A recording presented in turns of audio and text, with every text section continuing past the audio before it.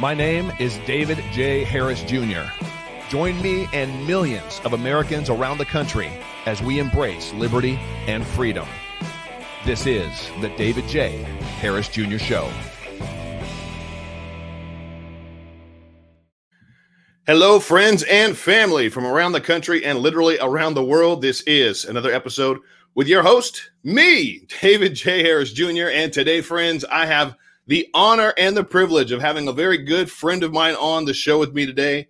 Ken Harrison is the current president of Promise Keepers, something that a lot of you heard a lot about more in the 80s and 90s. Then it seemed to kind of fizzle out. Well, it's making a very strong comeback. We're going to get into that today, their event that's going to take place in Dallas, Texas at the AT&T Stadium is July 16th and 17th. But I want to get into some things with Ken. He is a former LAPD officer in Compton, California, one of the roughest places in California currently. It wasn't always that way. But as a former officer, he got into real estate. He did extremely well internationally and nationally in real estate, sold his company and could have retired, literally could have just spent the rest of his days, years, just fishing and doing all the things that men would like to do with all their time and with their family. Yet God tugged on his heart and prompted him to get back in action, and actually gave him a pretty strong word that he needed to get back in action. And that is the call and the hope for, I believe, so many men today. We need men. We need men that understand what it is to be a man, to be a husband, to be a father, to be a leader. And we especially need men that have faith and have a connection to God. I think that's the one biggest thing that's missing today in America. So without further ado, my special guest, Ken Harrison, my brother. How are you doing today? That's good to see you again. Always good to see you. Always good to see you. So let's jump into this a little bit. Obviously, there's a heck of a lot going on right now in our country. We've got a crisis at the border. We've got a current administration that doesn't seem to want to do anything about it. Now we've got the pipeline that's been hacked. We've got tens of thousands of people out of gas, and we've got rockets going off in the Middle East. It seems like the peace that we had just months ago with the former administration is gone. And then obviously we've got the call for Promise Keepers. I want to get into all of that today. So what is your take on what is taking place right now with this current administration? Was Biden somebody that you voted for and hoped he was going to do good for our country? Yeah, I like how you asked me that question like you don't know the answer. There's a lot of believers. America Great hat that you left when we were together in Orlando that I ended up taking. You're like, please ship that back to me. You can keep that one. I've got plenty. I think you do. You got an assortment of colors. I do. So I asked that because, yes, I know the answer, but it saddens me, Ken, at how many believers, how many people that profess as Christians voted for Joe. They're out there. They're out there. A lot of them. So Tell me, what were your reasons for not voting for Joe, or why do you feel like that took place? I'll give you a direct answer, honestly, David. I mean, but we are adamantly pro-life at Promise Keepers, and people say there's a lot of issues to vote on. Not really. Murder is murder. Nothing else equals up to it. I was on a TV interview and somebody asked me, well, let me ask you a question. If there was one candidate who agreed with you on everything, but he was pro-abortion, and there was another candidate you disagreed with on everything, but he was pro-life, who do you vote for? I said, the pro-life guy. Oh my gosh, how can you say that? He was so upset. And I said, because if you take every other issue and you stack them up, they don't equal murdering unborn babies.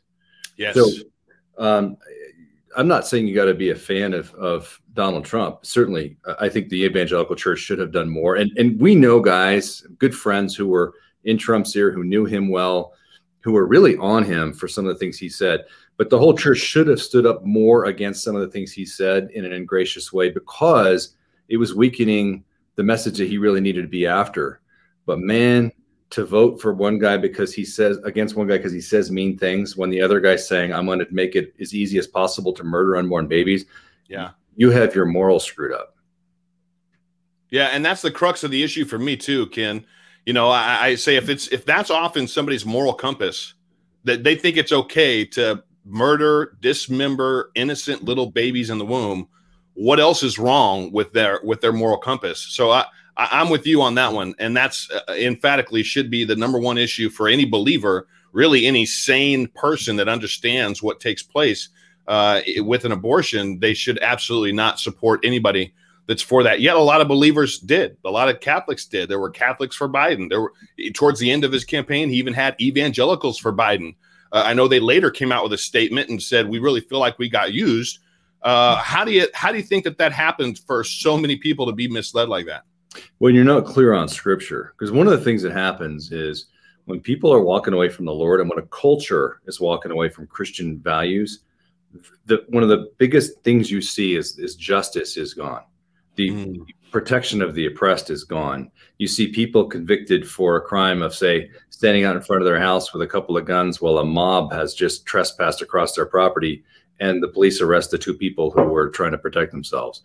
You see a miscarriage of justice. And so when you see people who aren't clear about murdering unborn babies, you see people who don't understand that God is a just God. He's a merciful God. He's a loving God, but he's also a just God. We see a lot of visuals in the Bible, even in Revelation, it talks about the martyrs who were killed because they stood up for Christ, crying out for justice, saying, how long, O Lord, will we have to wait for justice on the land? And so even in heaven, we know that there are departed souls who are crying out to God, and God saying, just a little bit longer, but pretty soon I'm going to rain my justice down.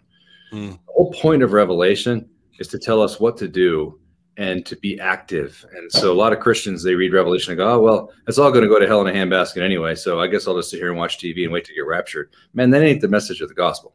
The message of the gospel is you need to be out there spreading the word of God, standing up for the poor and the oppressed, taking care of the needy, sharing the love of God everywhere you can.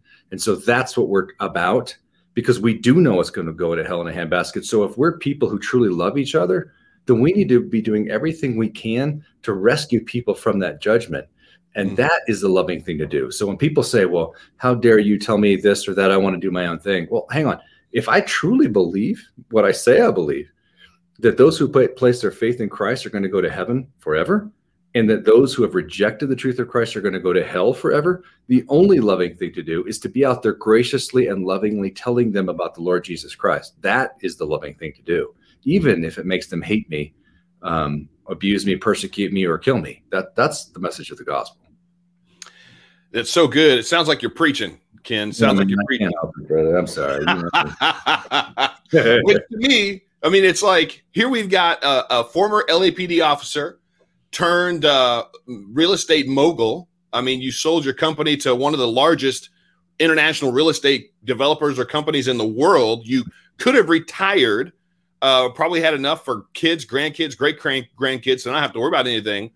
And instead of just sitting in the back, instead of just retiring in Colorado and being able to fish and, ski anytime you want to, why did you step back into the position that you're currently in now, where you're actually imploring and trying to lead and champion men to get up, rise up, and be their best self and be who God created them to be?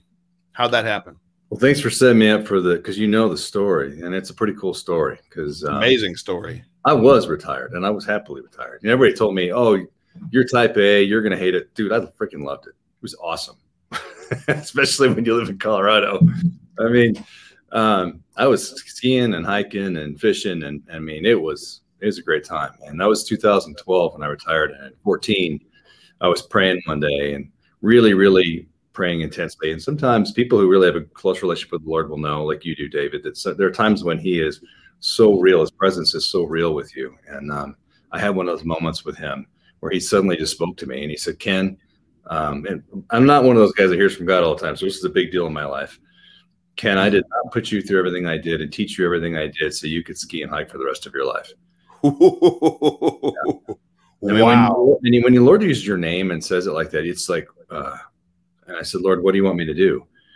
And He said, are you willing to be as ambitious for my kingdom as you were for your kingdom? Whoo, man. My answer, if anybody wants to think I'm like some great saint, my answer was, I don't know. I mean, let me ask you this. You heard God speaking to you, just so we're all clear. Was it audible, or was it that it was so loud in your spirit, you knew it was God because it wasn't coming from you. That it was like he was talking to me, but it would not have been audible. If I had a tape recorder, you wouldn't have heard it. But it was in my head, like when he says Ken, it was like, stunning, like, clear. Yes, I've had that happen. My life has been that clear. Yeah, I've had that happen where I heard him say my name, David, and it stops you in your tracks. It's like it's audible. It's as loud. Obviously, you understand, for people that may not get this, a way to maybe understand it is, I believe that we are spiritual beings, and we're wrapped in this meat suit, right? But we live in a spiritual dimension, right? There's a spirit realm all around us. Oh, it's like you got more meat than the rest. Not all in the right places all the time, but 250 pounds of meat right there, man. So in the spirit realm, it's like God says your name, Ken, and your spirit picks that up. It's nothing audible because this is the natural realm. It was that loud for me. Is that how it was for you? Yeah. Like, wow. It was stunning for me. And you come from a different Christian background than I do. Yours is a little bit more accepting of that. Mine is the very conservative side, where God talking to you isn't what people talk about every day. God was like, boom. And so when he said, are you willing to be as ambitious for my kingdom as you were for yours? And then it came with a stern warning of, be careful of your answer. It will cost you everything. Oh, and I'll tell you, my honest answer to the Lord, I said, I'm tired of being sued. I'm tired of firing people. I'm tired of being stabbed in the back. I'm tired of being gossiped about. I'm tired of people. That's what I said to the Lord. Wow. And which is what you want to say to the God that was tortured to death for years of my sin. God, so you're whining and complaining. You're like, here's my little list, while he's like, really? So, but this is all, it's all beautiful. And I'm so glad that you also brought up that we were raised up in two completely different aspects of Christianity. Mm-hmm. And there's groups that some are very welcoming and believe that God speaks to us. He speaks to us now. We can hear him. And then some are just like, that's not even in the equation, or that was for back then. That was for a different time period. It's different. You are more in that vein of belief. Yes. Where God doesn't really speak to us now. That's for other people, or it was for the apostles. And then God speaks to you. And that's a very strong word. It sounds like 3 words there with a warning at the end of it. And you still didn't know whether you wanted to say yes. I joke around with people sometimes. And I said, when God first spoke to me, I said back, God, I'm a Baptist. You're not supposed to talk to me. Sorry to all the Baptists out there, but hey, if you're out there, you're listening, watching, and you're part of that vein where your church doesn't talk about that, here is somebody that understands what you're talking about, what you're thinking, where your heart's at, and he's saying to you, yeah, well, it happened. So how long did it take you to make up your mind, to give a direct answer? 2 hours. 2 hours. 2 hours. I wrestled with the Lord, and he, I was on my knees in the dark in my closet, which is, I'm not so holy that I always pray in my closet. I happened to be in my closet this time. And he showed me, he said, that's okay, when I was whining to him, and he said, but you'll miss my full blessing. And I had a vision of one side of my life lived for myself. I was looking for big ranches in Steamboat Springs, and I'd be able to go up there and ski and all that stuff. And it was like, you'll live your little life, and 50 years later, you're going to die, and you're going to get to the judgment seat of Christ, and you're going to see what you could have done had you laid down your life for me, and there will be weeping and gnashing of teeth of a deep regret of a wasted life. That was the overarching thing. And I wrestled with him and finally said, Lord, you know the answer before you came. You said that we have to lay down our life for you every day, pick up our cross and follow you. And I will lay down my life for you. I just really don't want to. I was that honest, again, if God's going to talk to you, you might as well be honest with him. Absolutely. Anyway. And so I think there was a guy named Peter that was a little bit like that, right? Yeah. He was so open and honest and aggressive and type A that at one point Jesus had to say, "Get behind me, Satan." He called him Satan. Well, in my flesh, I'm a Peter-like guy. And then when it all doesn't work out, Peter's like, I'm going fishing. That's right. Last 3 years was a big waste of time. And then here's Jesus out there. So when I got done wrestling with God and I said, I will lay down my life, he said, I'll tell you what I have for you when you're ready. So the funny thing was, after all that wrestling, he's like, oh, by the way, you're not even ready yet. You're not even worthy of my call. You have more work to do on you. So that's wow. And so I actually I waited around for 4 more years, and It was funny because actually, and I never told you this, David, but I got tired of waiting because I knew this call now. I've got this call, and my wife is very prophetic, which again is very inconvenient for a Baptist. And it's an interesting mixture. And she said to me, Ken, I've been praying for you, and I just keep getting one word, and it's wait, which in my journey with Christ I've learned is his favorite word. Wait. The devil's favorite word is hurry. Yes. The devil loves to make us anxious. The Holy Spirit loves to say, chill out, son. We'll do this in my time when you're ready. Oh, you're preaching to the choir. You don't know how many times I would get a word from the Lord, or I'd get a revelation from God and just feel like that revelation was for right now. And I'd take off and run. And later in life, after that happened several times, God showed me, he's all, every time you took off and ran, I was still back at the starting line waiting for you to finish so that we could do it together. The beautiful picture that I continually get from God is he's a father. He's a good father, and he wants to co-labor. He wants to work with his kids in this realm, this natural realm, to create something. And that's a beautiful invitation that we get to actually co-create something with the creator of the universe. And when we're doing it with him, well, it lasts. We go off and do it on our own, and you're left to your own abilities, which I'd rather not be left to that. All right, so continue. This story is so beautiful. Give my little sermonette here on that. Moses. People forget. Moses was a prince of Egypt. That means he had the best education. He would have been trained in hand-to-hand combat from the time he was about 3 years old in everything, wrestling and hand-to-hand combat, all that stuff. At 40 years old, when he goes out and he beats that Egyptian to death, he knows exactly what he's doing. He knows exactly how to kill somebody. See, Moses feels the call of the Lord on his life, and he gets tired of waiting for him. So he goes out at 40 and beats a man to death. And then he goes out the next day. Why is he going out the next day? Because he's waiting for the Israelites all to say, oh, you're so awesome. We're going to follow you everywhere. And instead, they reject him, and he's mortified. And he flees Pharaoh. And what happens to Moses?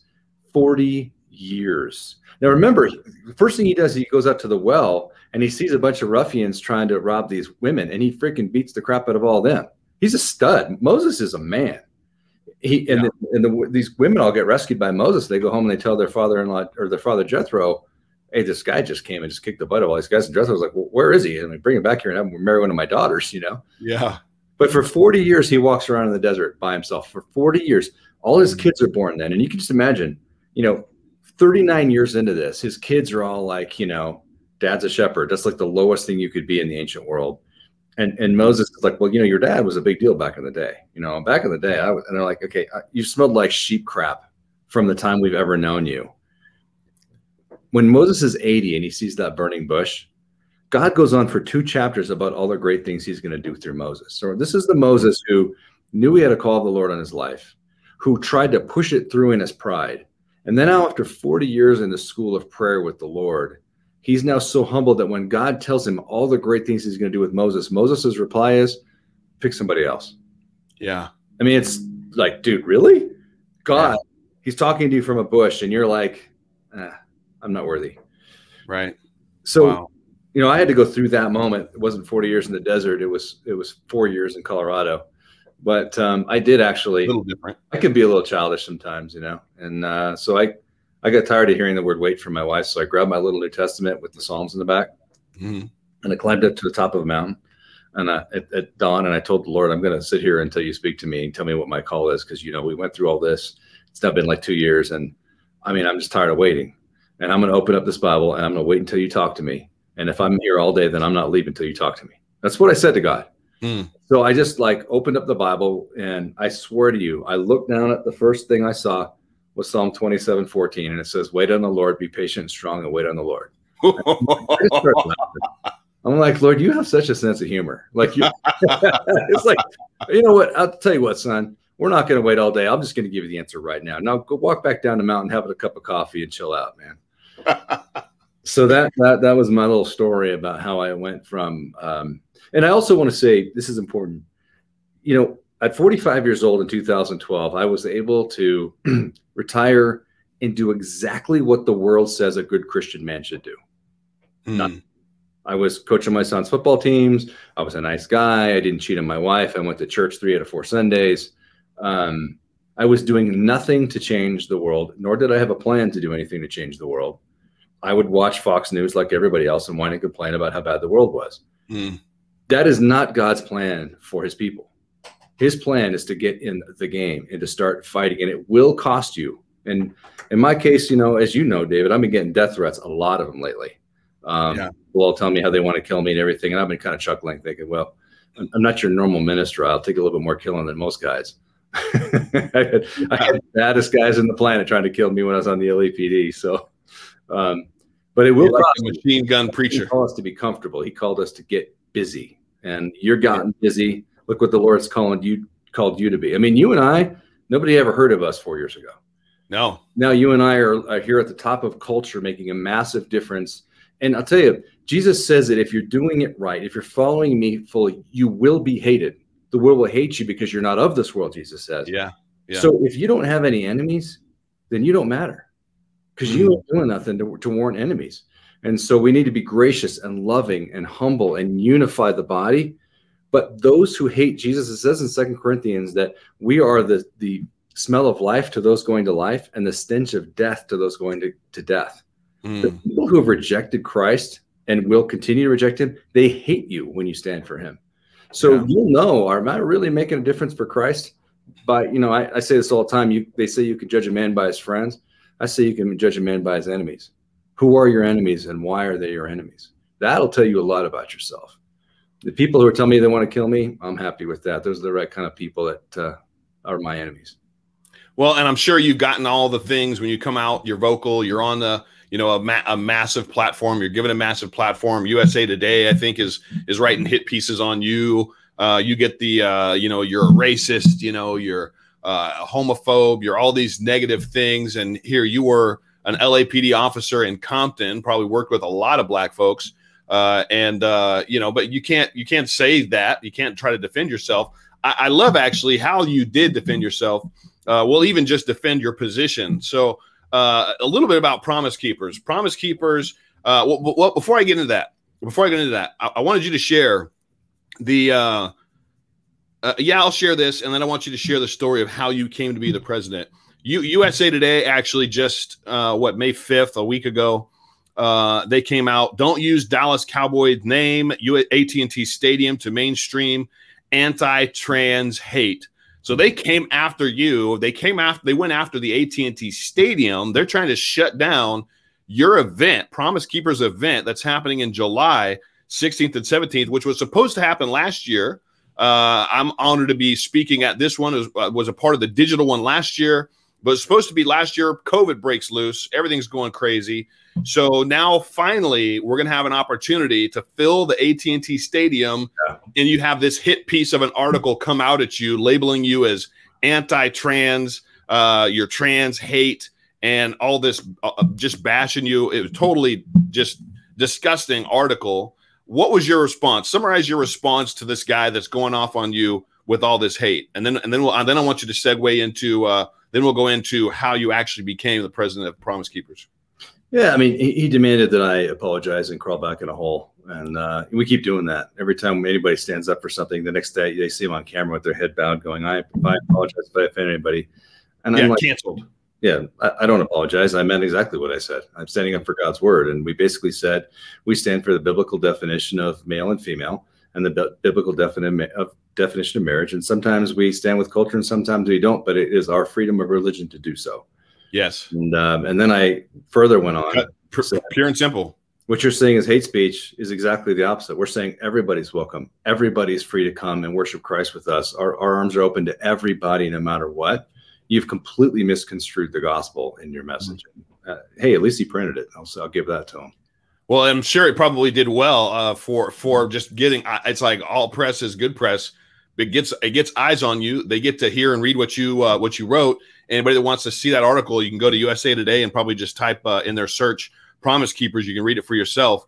But you handled it. So I want to get into how you became the president of Promise Keepers. I got to do a quick word from today's sponsor, though, and I'll be right back to you, Ken. Friends, if you love this show, if you love the guests that I get to have on and all the commentary that I give you guys, one of the greatest ways you can support me is by getting something nice for yourself from mypillow.com. Mike Lindell is under massive attack. He's launched Frank's Speech. He's lost 25 big box stores, but I love all of his stuff. I love his sheets. I love his mattress topper probably the most. It's absolutely so amazing. It's like having a brand new mattress. And I've got his robe. I've got his slippers. Find something over there at mypillow.com and use the code BIGBOX. We're trying to send a message to these big box retailers that we're not shopping there. We're going direct to Mike. So go over to mypillow.com, find yourself something nice for you, yourself, or a friend, and use that code BIGBOX for the best savings on Mike's store. All right, Ken, let's get into this. How did you become the president of Promise Keepers?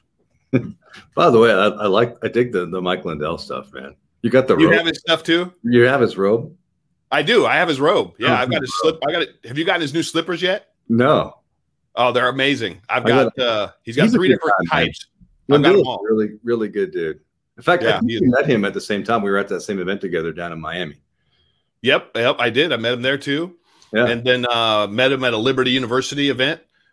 Jack Brewer introduced us, and we've got kind of a lot similar history. So we've become good friends, kind of like you and I have. But yeah. Love his stuff. I'll make sure I get you I'll get you his slippers sent. I want the slippers, man. Yeah. All right. They're coming.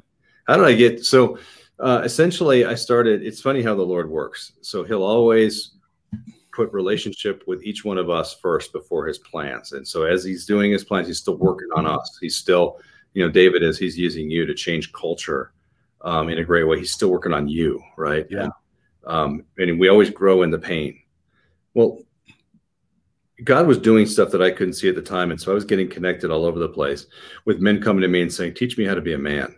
And because I have an incredible marriage and 3 incredible kids who walk with the Lord. And people would look 28 years married? 30. 30 now. 30. Man. Yeah. And so I realized, well, I can't teach these men how to be men until I teach them how to be disciples of Jesus, because the very foundation of being a man is learning how to die to your rights to yourself. Because really, when you think about being a man, that is doing whatever it takes to provide for those who depend on me, standing up for justice, working hard. Those are selfless acts. And those selfless acts come from dying to my rights to myself. A child, a boy, says, oh, no, I'm going to look at porn and play video games and blame everybody else for my problems. A man says, I'll take responsibility for myself. So what is the very foundation of being a disciple of Jesus? Death to self, death to rights to self. When you become a real man, you don't have to try to be a man. You just are one. When you see something wrong, you just stand up. You find out who you are in those moments where you weren't really sure what was going to happen. Something happens and you react and you realize, children act one way and men act another. So teaching those guys how to be disciples. And one day a guy walked into my discipleship study and said he was Raleigh, Washington, the head of Promise Keepers. And I said, Promise Keepers? That's still a thing? So backing up to what Promise Keepers was. Yeah. Promise Keepers was a massive movement in the 90s, actually the biggest movement in the history of the church. They sold out in 1 year 27 NFL stadiums. Wow. And they had the biggest gathering in the history of Washington, D.C. They had 1.4 million men come in October of 1997 to the National Mall. There's a picture of it at the headquarters of the Park Police there. When you walk in, they'll stand in the gap. A lot of people call it the Million Man March. Mm-hmm. And when those men left, 1.4 million men, David, there was not a gum wrapper left on the floor. When you have all these environmentalist groups and everything else go to these DC events, there's just tons of trash everywhere. Yeah. Now, they left it cleaner than when they got there. It's been the template of what happens when Christian men get together. So Raleigh comes in leading this, what was once an amazing, huge ministry, which is now nothing. Somebody once put it, in the 90s, Promise Keepers was an 800-pound gorilla. Now it's a 40-pound monkey. And that was not the case.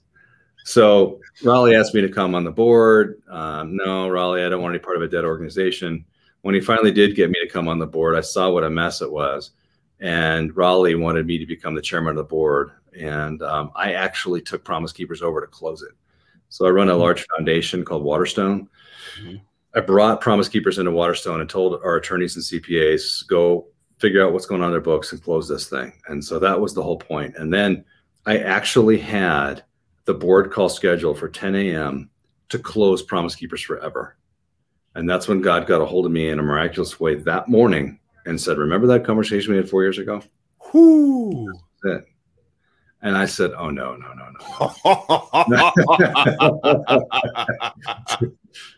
You take over something that looks like it's dying, it's dead, probably in the red. I don't know, but sounds like the books were not looking good.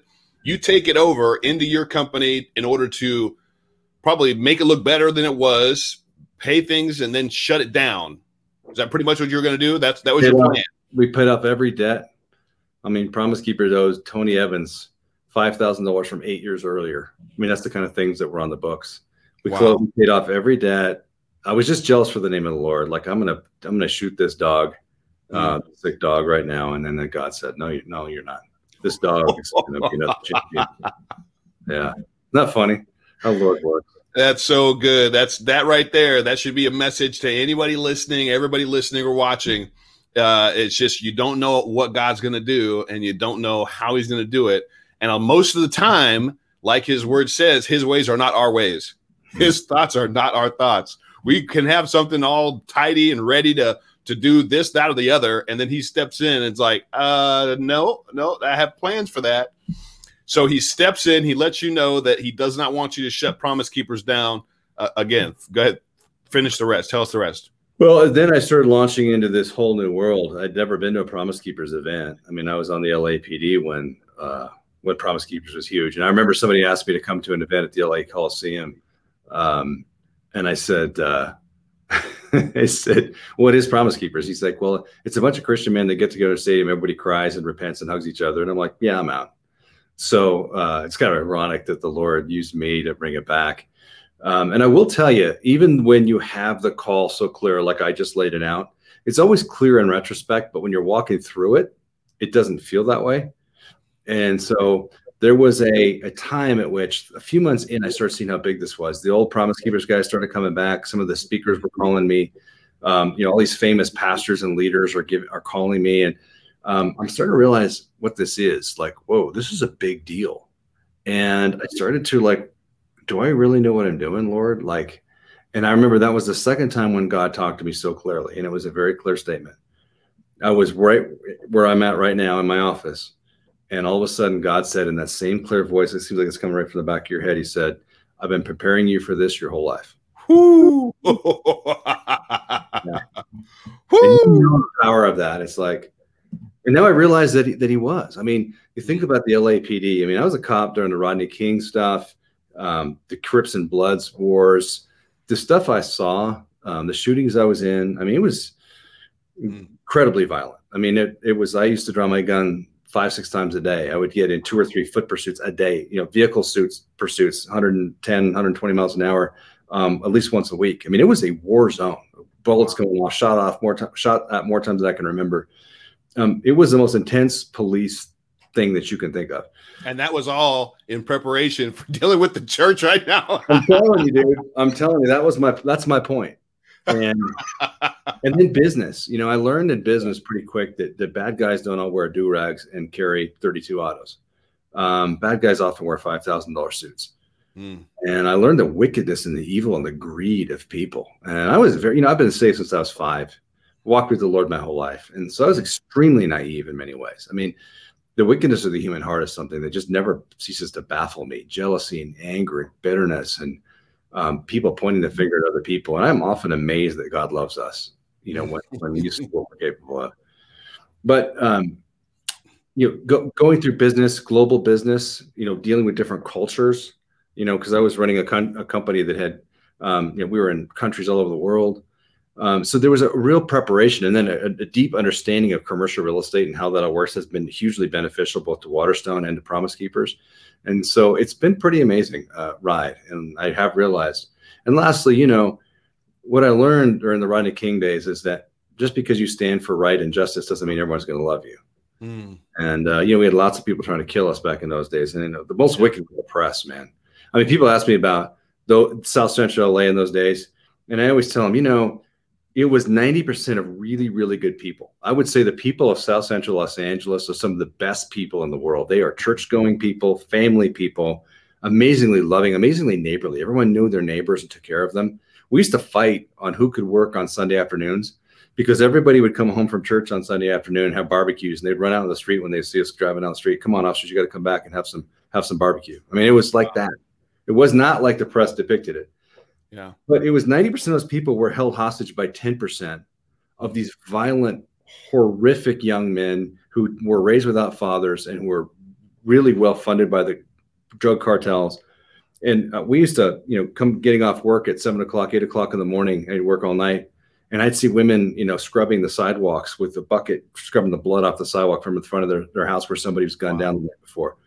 And we would see crime scene tape with dead bodies, all around them, and 15, 16-year-old boys who'd shot each other dead, and the women outside just bawling and crying. And so, as a young man seeing all that every day, it does has some positives and some negatives to your soul, mostly negatives. Yeah. But, as you grow in Christ and you mature, you begin to learn those lessons. And one of the things you learn to do is to not have a weak demeanor, right? You learn to have a bit of a spine. And that's why God was saying, I'm preparing you for this, because when they come after you and say that I'm going to kill you, you are going to say, no. Nothing you're ever going to do, no matter how many bullets you throw, no matter how much you say that I was offensive or whatever, will never stop me from telling people about the love of Jesus Christ. Wow. No matter who you are, no matter how bad you screwed up, no matter how horrific things you've done in your life, Jesus died for you, and he will forgive your sins if you'll just put your faith in him. Yeah. Give up your rights to yourself, repent of your sins. He will put his presence in you and change you from the inside out. And that's the message. And ain't nobody gonna stop that message, at least not for me. So good. Again, I just keep being reminded of the fact that you were wildly successful in real estate. I have no idea how much you sold it for, but obviously so much that you would just could have been set up for life again, probably a few generations. Yet you felt that call to get back in action, and God pulled on your heart to get up, to not stay where you're at. Now, being a coach for your kids is great. Being active locally is great. Being a good father, husband, all those things are great.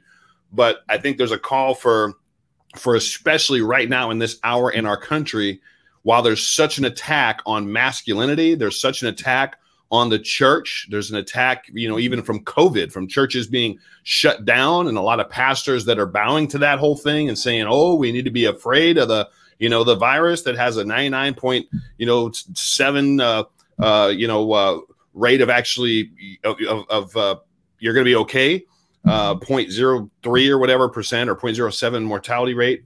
And there's a lot of issues behind that as well. There's an attack right now, and right now more than ever, we need men, strong men, Christian men to stand up, or men that just understand they're missing something, that they know that there's more. They believe that God has more for them, and they just don't know, but they don't know which way to go. So I'm so honored and thankful that you said yes, right? You still could have lived out your life, fished and all that other stuff. But I think the true riches and treasures that God has for you and for your family, your lineage, it's going to come from what you're doing, inviting men into that higher place, into that next level of who they are and who God created them to be. Do you get into any of that in your book? I want to cover your book too, because I know that you've got a book out there that I think people would absolutely be blessed by it. Let me get my mouse over here. I love the title, Rise of the Servant Kings, what the Bible says about being a man.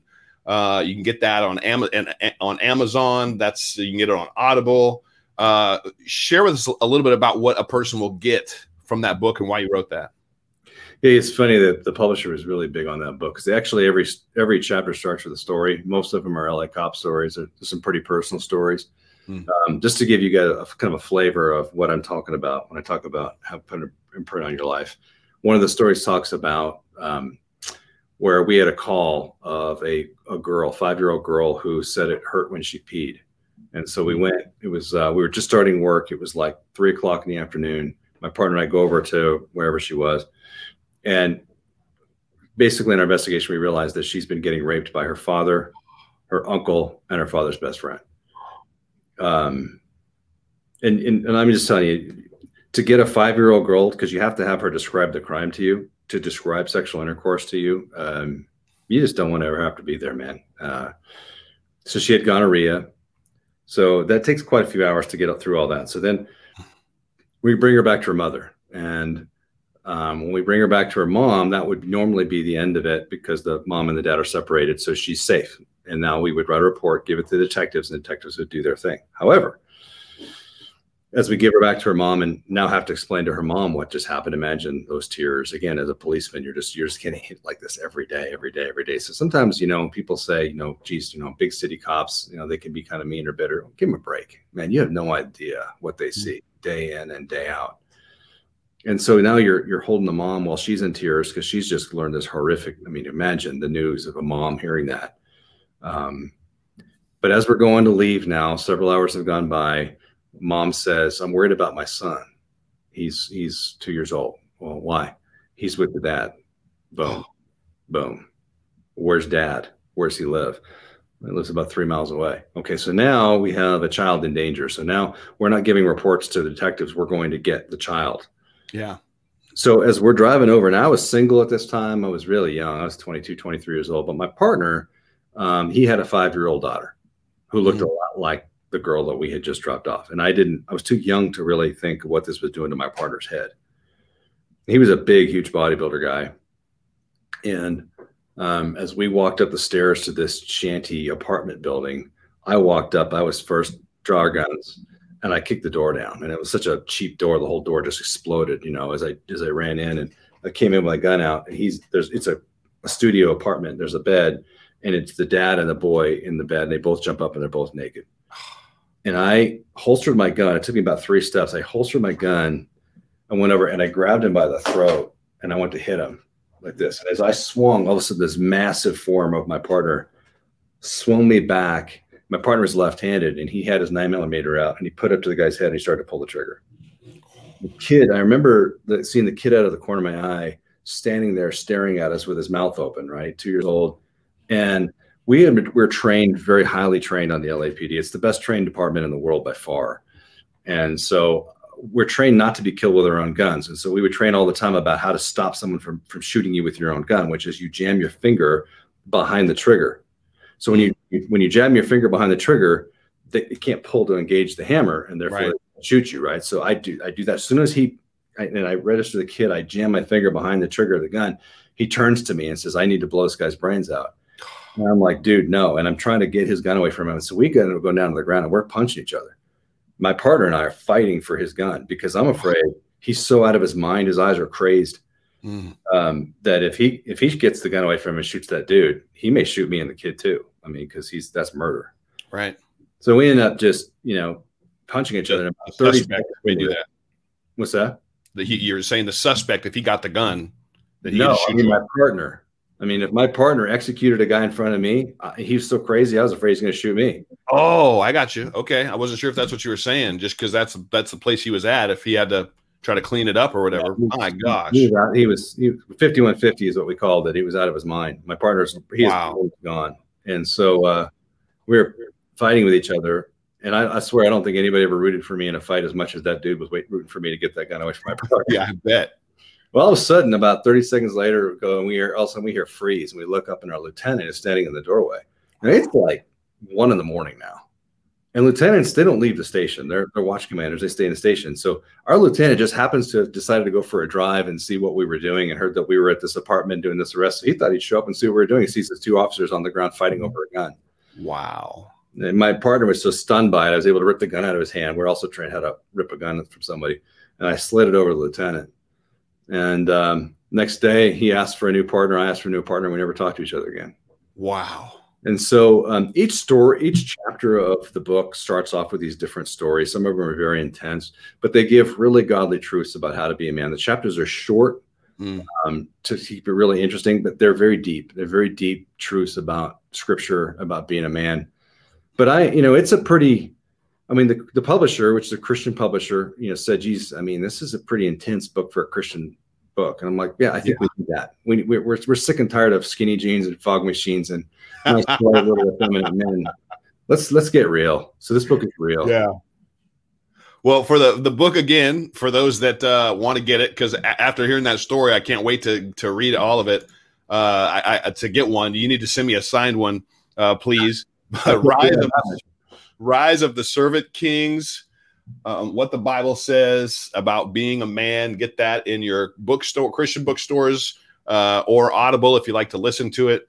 I always say support your local Christian bookstore if you can get it there over Bezos and Amazon. But however you got to get it, get that book.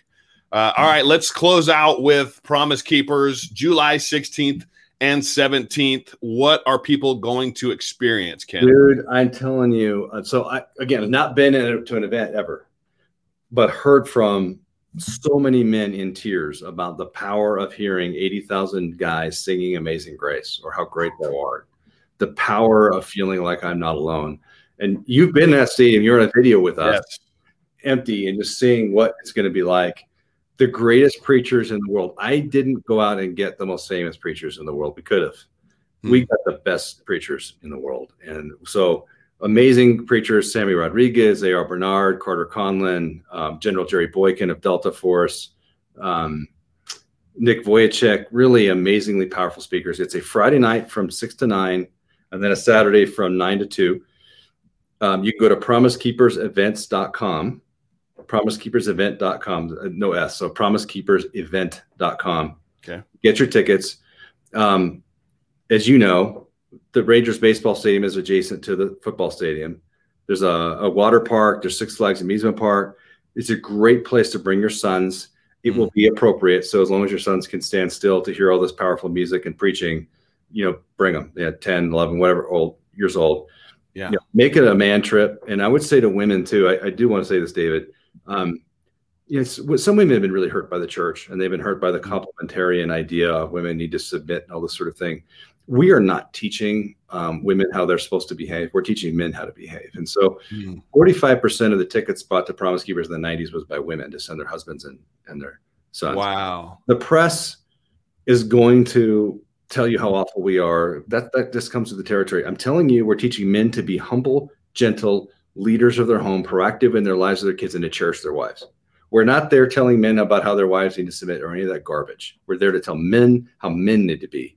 And so I would say, women, the stories we have of men coming back from back in the day, falling on their knees and saying, I am so sorry for the husband. I didn't know.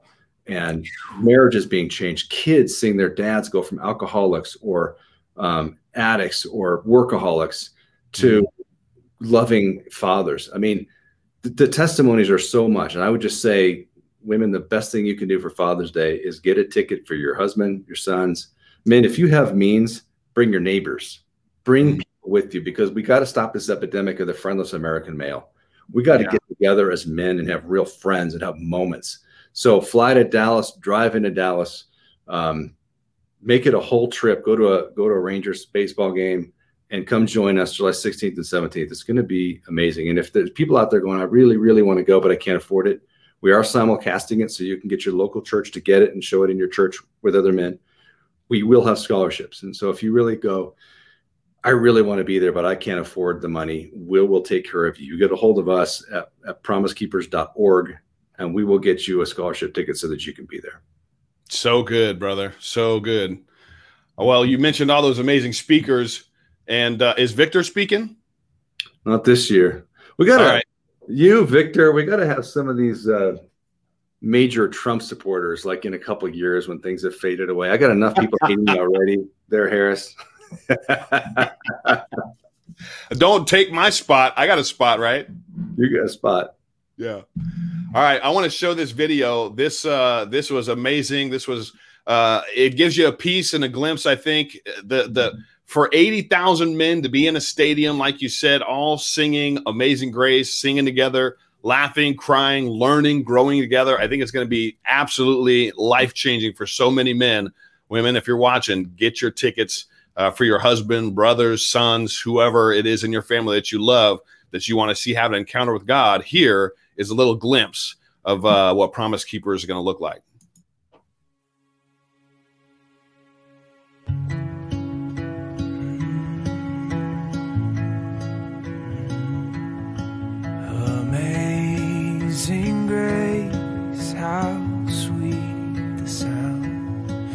that saved a wretch like me. What if I told you, after my son died, I thought about killing myself? Would you be shocked, or pity me, or judge? What if I told you I know I'm not the only one? What if you knew you weren't alone? What if this world was filled with the voices of men who stopped denying their pain just to make others feel comfortable? Let them squirm in the awkwardness of your reality. So what? What if we stopped worrying about what others thought to maintain unspoken rules we never agreed to? For what? What if we were honest liars, right? Well-built, but worn down, winsome, but weak? What if you could be honest? How sometimes you wish you would have married somebody else, so you watch porn. What if we really had freedom of speech? What if you stopped? What if you stopped overtelling your successes and undertelling your failures? What if you stand up? What if you stand up even if you have to go alone and screamed into the shattered mirror of your existence, enough is enough? What if you stand up and thousands stood with you, proclaiming the promise of that kind of love? What if became what now? Because I'm about that life, being fully known and yet fully loved, where everyone can feel safe, running, resting, living in his amazing grace. I once was lost, but now I'm found. Was blind, but now I see. I see. I see. I see.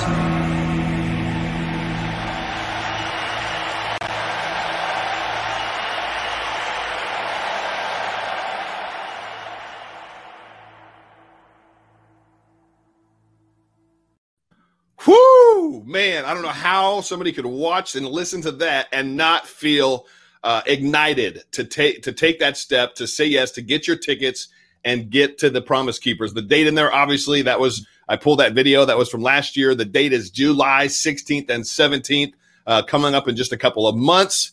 Ken, I am so excited for that event, to be a part of it, and excited that you said yes to God and are leading this movement of men coming back into who they should be. I know it's going to be a powerful, life-changing event for so many.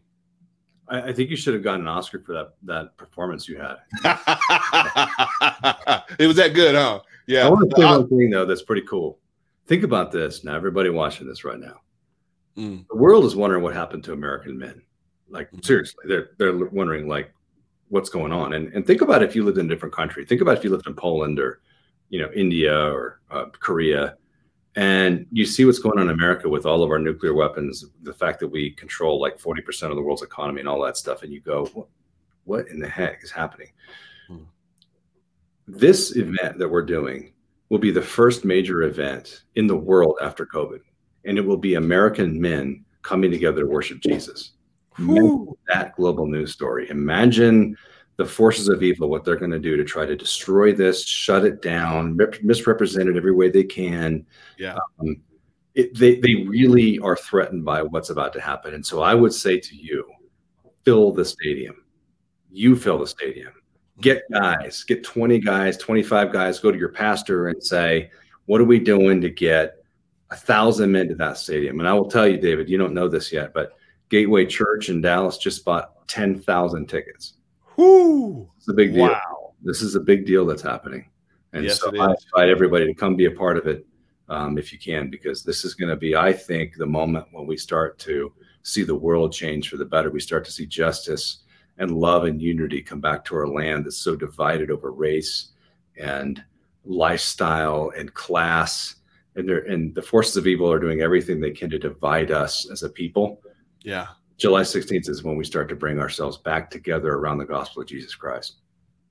So good, brother. Well, I cannot wait. I'm trying to get my dad there as well. I know it's going to be an absolutely amazing, amazing event. So, friends, get to promisekeepersevent.org. Is that right? .org? Org, yeah. Get your tickets. PromiseKeepersEvent.com. It is .com. PromiseKeepers.org. PromiseKeepersEvent.com. Get your tickets. Ken, my brother, thank you so much for hopping on. I'd love to have you on again before the event takes place and hear more of what's coming. But bless you, brother. I honor you. I'm praying that God would just continue to expand your tent pegs, your reach, your ability to share who you are and what you know to so many that need to hear it. So many men need to hear your story. And I'm thrilled, brother. I'm thrilled. So thank you for joining me today. Thanks, man. You are always the best. Thanks, brother. Friends, get your tickets. Get over to PromiseKeepersEvent.com and get your tickets. Women, get them for your son. Get them for your husband. Get them for your brothers.